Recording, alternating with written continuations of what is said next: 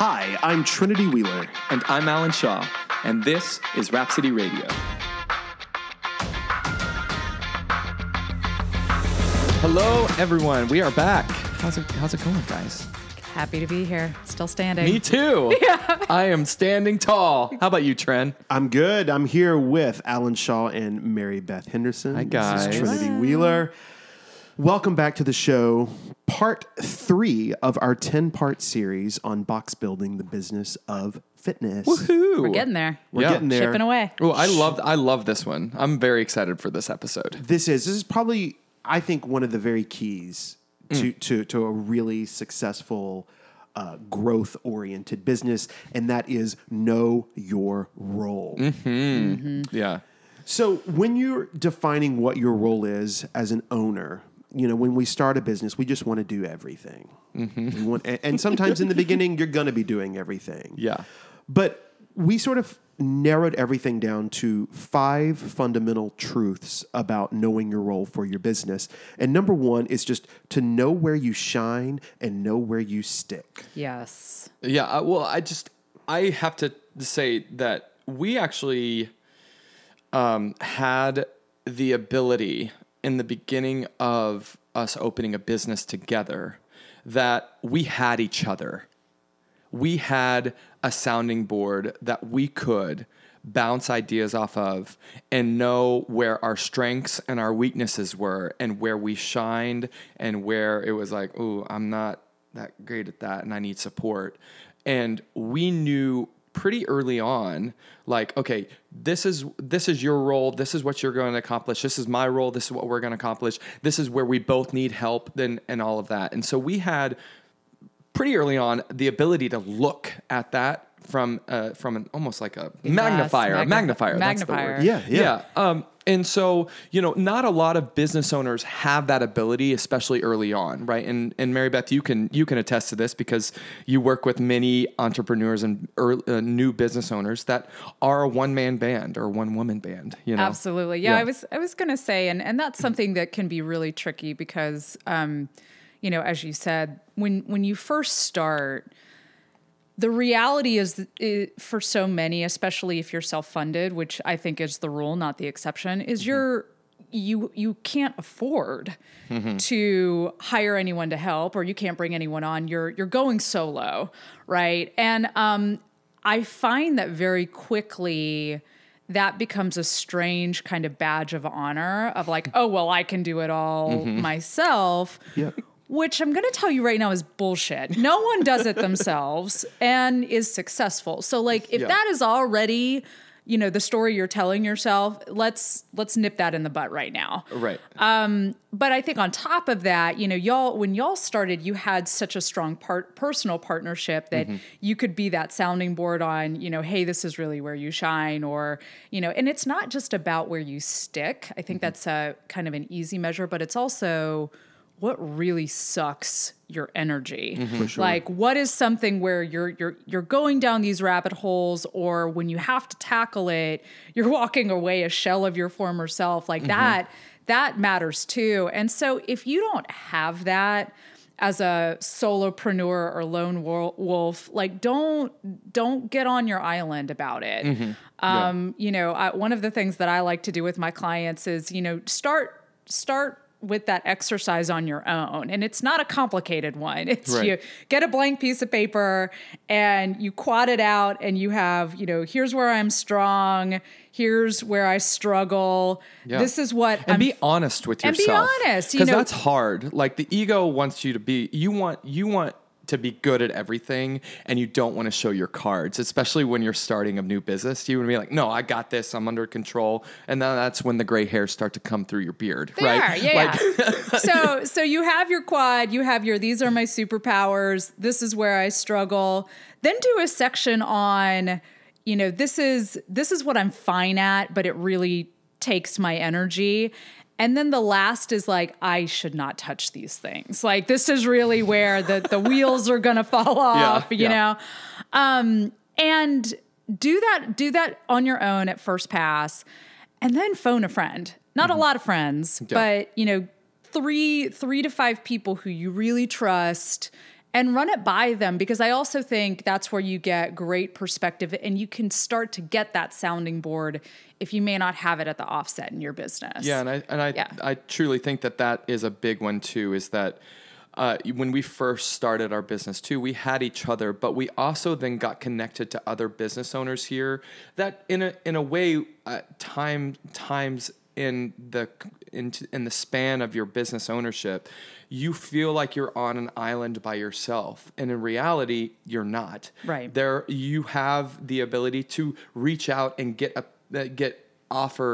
insight from people that have probably made the same mistakes that you will make and or hopefully won't make because you have that conversation with them. Yeah. But that was a big one for us that we felt like. Yeah. Yeah. For me, it's also in that beginning phase, it's just seeing the value in a team and understanding that, okay, Alan's inside the four walls. I'm sort of the mechanics of the business. What areas can we delegate out to be more effective? And one, of course, was marketing and branding. Mary Beth was very key and still is very key, but from the very beginning in building the business. When it comes to it's just true. I mean, when it comes to our gym, I mean, programming is something that we are very passionate about, but we also understand for really great programming, it's a full-time job. Yeah. Oh, absolutely. So when we were building our business, we developed a relationship with Austin, James, and the Hand Plan guys because they are some of the very best in the industry. Mm-hmm. So yes, that was an expense, but it set us up for success. Right. Yes, having Mary Beth is an expense, but I saw the value in it, and what you add to the business is by far way more valuable than the cost. I'm going to have to raise my rates. I know. I'm doing myself a disservice here. Yes. But it's just about, you do want to do everything in the beginning. You are tight on money, but you just have to really think about, could this be better if I invested here? It's always I'll tell people, like, when you're doing your initial branding and you're building logos, don't call somebody for $100 logo. God, no, please. And people just think that's what they're going to get. And it's like, invest in these really key things that will set you up for success and surround yourself with that team. This leads into just point 2 real quick, which I think might be what you're going to talk about as well, is that a business can't be run by committee. A little louder for the people in the back. Business cannot be run by committee. Yes. If you take nothing else away from this conversation, please take that away. Yeah. Right. So we started off kind of talking about the solopreneur and the person who starts by themselves. Mm-hmm. On the other end of that spectrum are the businesses that start with a small group 4 or 5 people, 4 or 5 people. Yeah. In y'all's case, you started with 3. Yep. Yep. And to go on to that, it's Mary Beth, it's a big lesson we learned because, we did have, Alan and I in the beginning, we did have a business partner. If I had to do over again, I wouldn't have had a business partner. Mm-hmm. Same. It's not about that person. Mm-mm. It's just, it's the number one mistake I think that a lot of new businesses make is they're like, let's get with my friends and let's start something. They're like, and they are your friends, and they're a big, very special part of your life. But where you are right then on your journey with your business, you're going to feel very differently in 2 years, in 3 years, 5 years, 10 years. Shit, it was more like 6 months. Yeah. Sure. Because 6 months feels like 2 years, right? Absolutely. Yeah. And I just think that, you just have to be very careful about who you get into business with. And it might feel in that moment the greatest thing, but just based on our experience and many experiences of people that own businesses like ours, it generally does not work out in the long run. But and to piggyback off of that, the thing that we also saw too, and we actually had some people back in New York that gave us sort of not red flags, but they were like, hey, just so you're aware, if you're going into business with somebody, make the parameters very clear in your business and in your contracts that you have with them. Mm-hmm. Because if it's contractually laid out, when it comes time, if it comes time, that splits need to happen. Again, that emotional stuff is taking out of it because it's purely just on paper. And we did that part properly. 33, or whatever. And we actually, you and I, we did it in a way that I was the one that was going to be ultimately making the decision over anything that was going to be done in the business. Sure. Well, and I think if we map this back to the starting point of coming by who you are and what your role should be, honestly, I think it helps in deciding who you need to partner with. Sure. Right. So if you know, hey, I'm really strong here, I bring this to the table. This is the facet of the business where I'm really going to shine. It's going to be clear where the gaps are. And then that helps make decisions on this is what I need to bring in. Right. And so I find that especially in those early stages where, because so much of it is based in fear and uncertainty.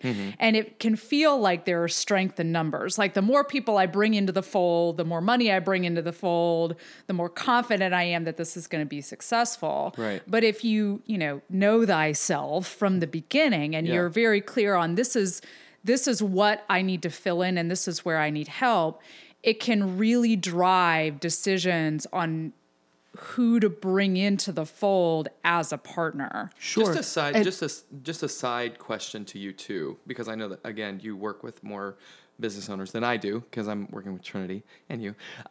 When you're starting a business, before you get started, the entire universe is telling you, well, probably your business is going to fail within the first year. Cause that's what you always hear. You're like, 9 out of 10 businesses fail within the first year, first 3, like you hear that over and over and over again. 60% of the time you're right every time. Yeah. Right. And and so it's like, so then, you also go into it, being able like, okay, well then you start adding and packing on like, oh, I need to get, like you said, I need to get people in there that really know what they're doing. I need to get all of these partners. And then it starts packing on because of that fear, right? Yep. How many people do you see? And then also a good question that was asked as well is, is there anything to knowing what those sticking points are to saying like, maybe I can get better at finance? Can I get a book so I can learn more about the business side?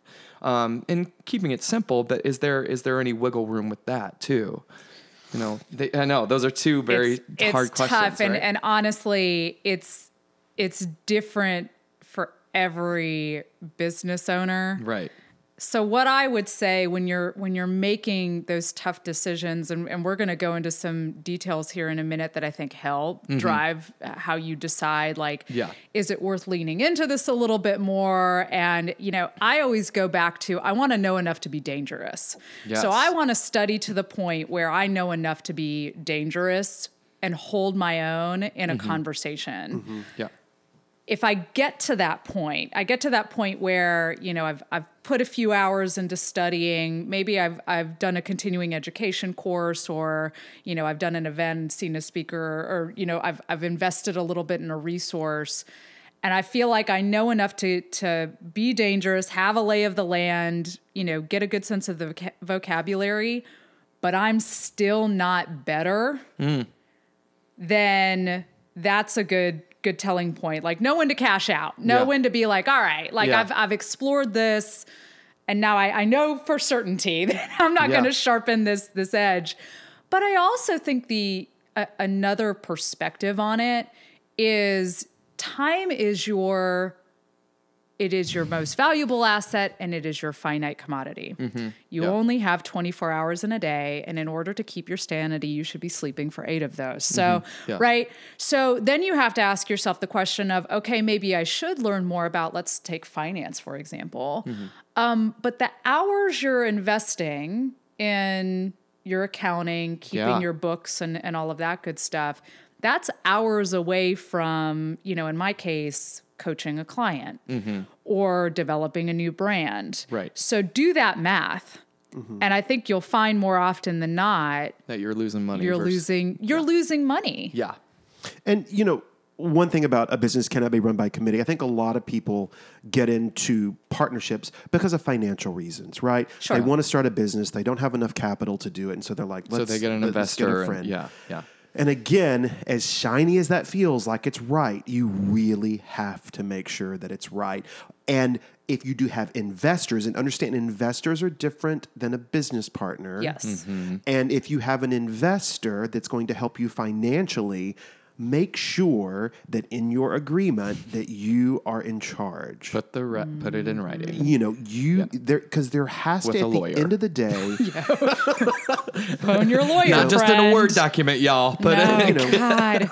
because you just at the end of the day, there needs to be a single soul making decisions on the direction of the business. Correct. Yes, we're going to outreach, and yes, we're going to build this team, but there just has to be a definitive answer at the end of the day. Yeah. Number 3 here is that much of what we're talking about is you will need help. So yes, you are, say, this solo business owner. You're making all the decisions. You need help. Yeah, the best decision or the best advice that I got was in that very first year that there will be moments of discomfort, massive discomfort. And that is the moment where you have to start laying the foundation to adjust your business to where you can relieve that pressure. Sure. Because and that was for us, like Stan and I in the very beginning of opening Rhapsody, we're coaching every single class, every single day for 6 days a week. And that was great for almost a year. And then again, the gray hair started coming through my beard.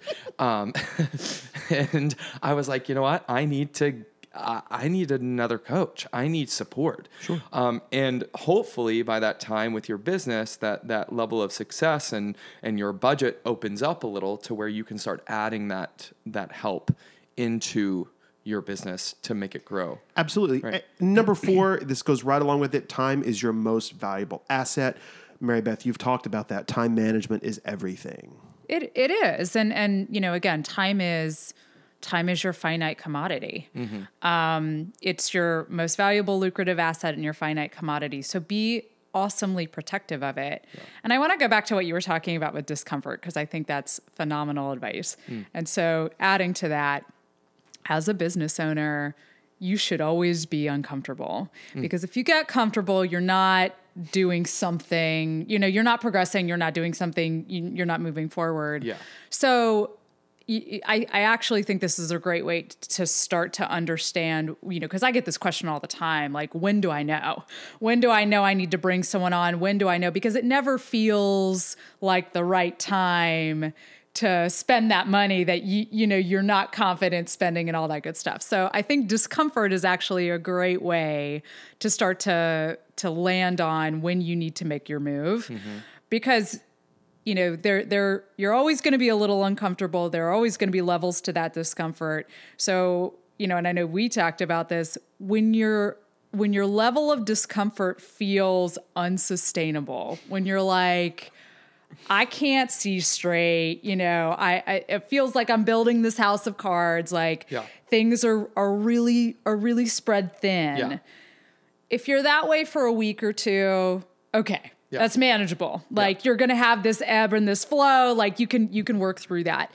If you get to the end of a month, you get to the end of that 4-week period, and that level of discomfort that I can't sustain this, I'm building a house of cards, and you felt that for 4 weeks, that's when you need to make a decision. That's when you need to outsource something. And that leads into number 5, which is discomfort is not failure. It's what's failure is not acting on prolonged discomfort. Amen. Yes. We've learned a lot being married and being business partners. Sure. What is that like? I could have let's start a whole new podcast. No, but I will say that every decision that we've made to grow the business, to grow Rhapsody, we've had the exact same discussion. I come in, we're at the house, we're talking about the scheduling, we're talking about the amount of things that we're starting to add on, and you go, well, just make the decision because you're the owner. Ooh. And I'm like, oh yeah, it is in my control. Yeah. That level of discomfort is in my control, and I have the ability to make that decision to grow the business. It's not out of your control. You are making the decisions for your business. Control is a really interesting choice of words here, because if we go back to who you're bringing into the mix and partnerships and all of that good stuff, and how so often that's motivated by fear and uncertainty, but also the illusion of comfort that comes with, the more people are involved, the stronger I feel. At the end of the day, it comes down to ownership. So you gotta own your shit. You've got to own your decisions, right? And I've also seen that having more people in the fold, having partnerships, you start to see people, passing the buck. Yeah, I was gonna say Right? complaining and like it's the blame game. Like, It's the well, that blame doesn't game. fall Yeah. on me, or I don't want to take responsibility for that. That Those are- belongs to so and so, and it starts Yeah. to become this hot potato that's thrown around. Yeah. And so it depends. People have different responses to the need for control. But understanding what that need is based in, and whether you're trying to, because so often, again, it comes down to fear and discomfort, right? Whether your reaction is, I want all the control because I feel more secure if I'm in charge of all the things, or whether you want no control because you're like, if I'm afraid of messing up or dropping the ball, know yourself in that sense. Yeah. And come by it honestly, because that can really help you with understanding, like, what do I need to get off my plate? Who do I need to bring in for help? And like, what's driving Those are the that? two warning signs. Yeah. Those are warning signs going off saying, hey, discomfort's getting to a level to where it's about to overflow. Right. So those are those moments when you're like, okay, we need to bring somebody on, or we need to delegate responsibility to someone else so I can gain an extra hour of my day to work on the business and not in the business. Absolutely. And the other thing too, we were talking about at the level of partnerships, which is a big word, like that with a capital P. Business partnership that's a big damn deal. Delegating and bringing on help doesn't always need to look so big, y'all. So it can be something as small as, I need help getting my bookkeeping up to speed. Like, this is something where a lot of hours and energy are going, and I need it off my list. So again, if you're really struggling with that, I say this as a self-proclaimed control freak, it's really hard for me to let stuff go. Yeah. Start small. Start with smaller, low risk aspects of your business. It's going to give you some time and energy back, and begin to flex that muscle of delegation and letting go. It's hard to, especially when it's your baby, right? Yeah. But all very important stuff. Guys, this insight is incredible. Those of you out there listening, if you have questions for us or would like to engage with one of us, DM us at Instagram at Rhapsody Radio Show. Slide into those DMs. Oh, yes. I just got a little excited. Or you can email us at info@rhapsodyradio.com. Again, this entire box building series can be found at boxbuilding.com. Woohoo! So check That's it. official, guys. Check it out there. If you're enjoying the show, subscribe down below. Give us that 5-star review. It really helps us grow. We appreciate all of you listening, and we'll see you back here on the next episode. Bye, guys. Bye, y'all.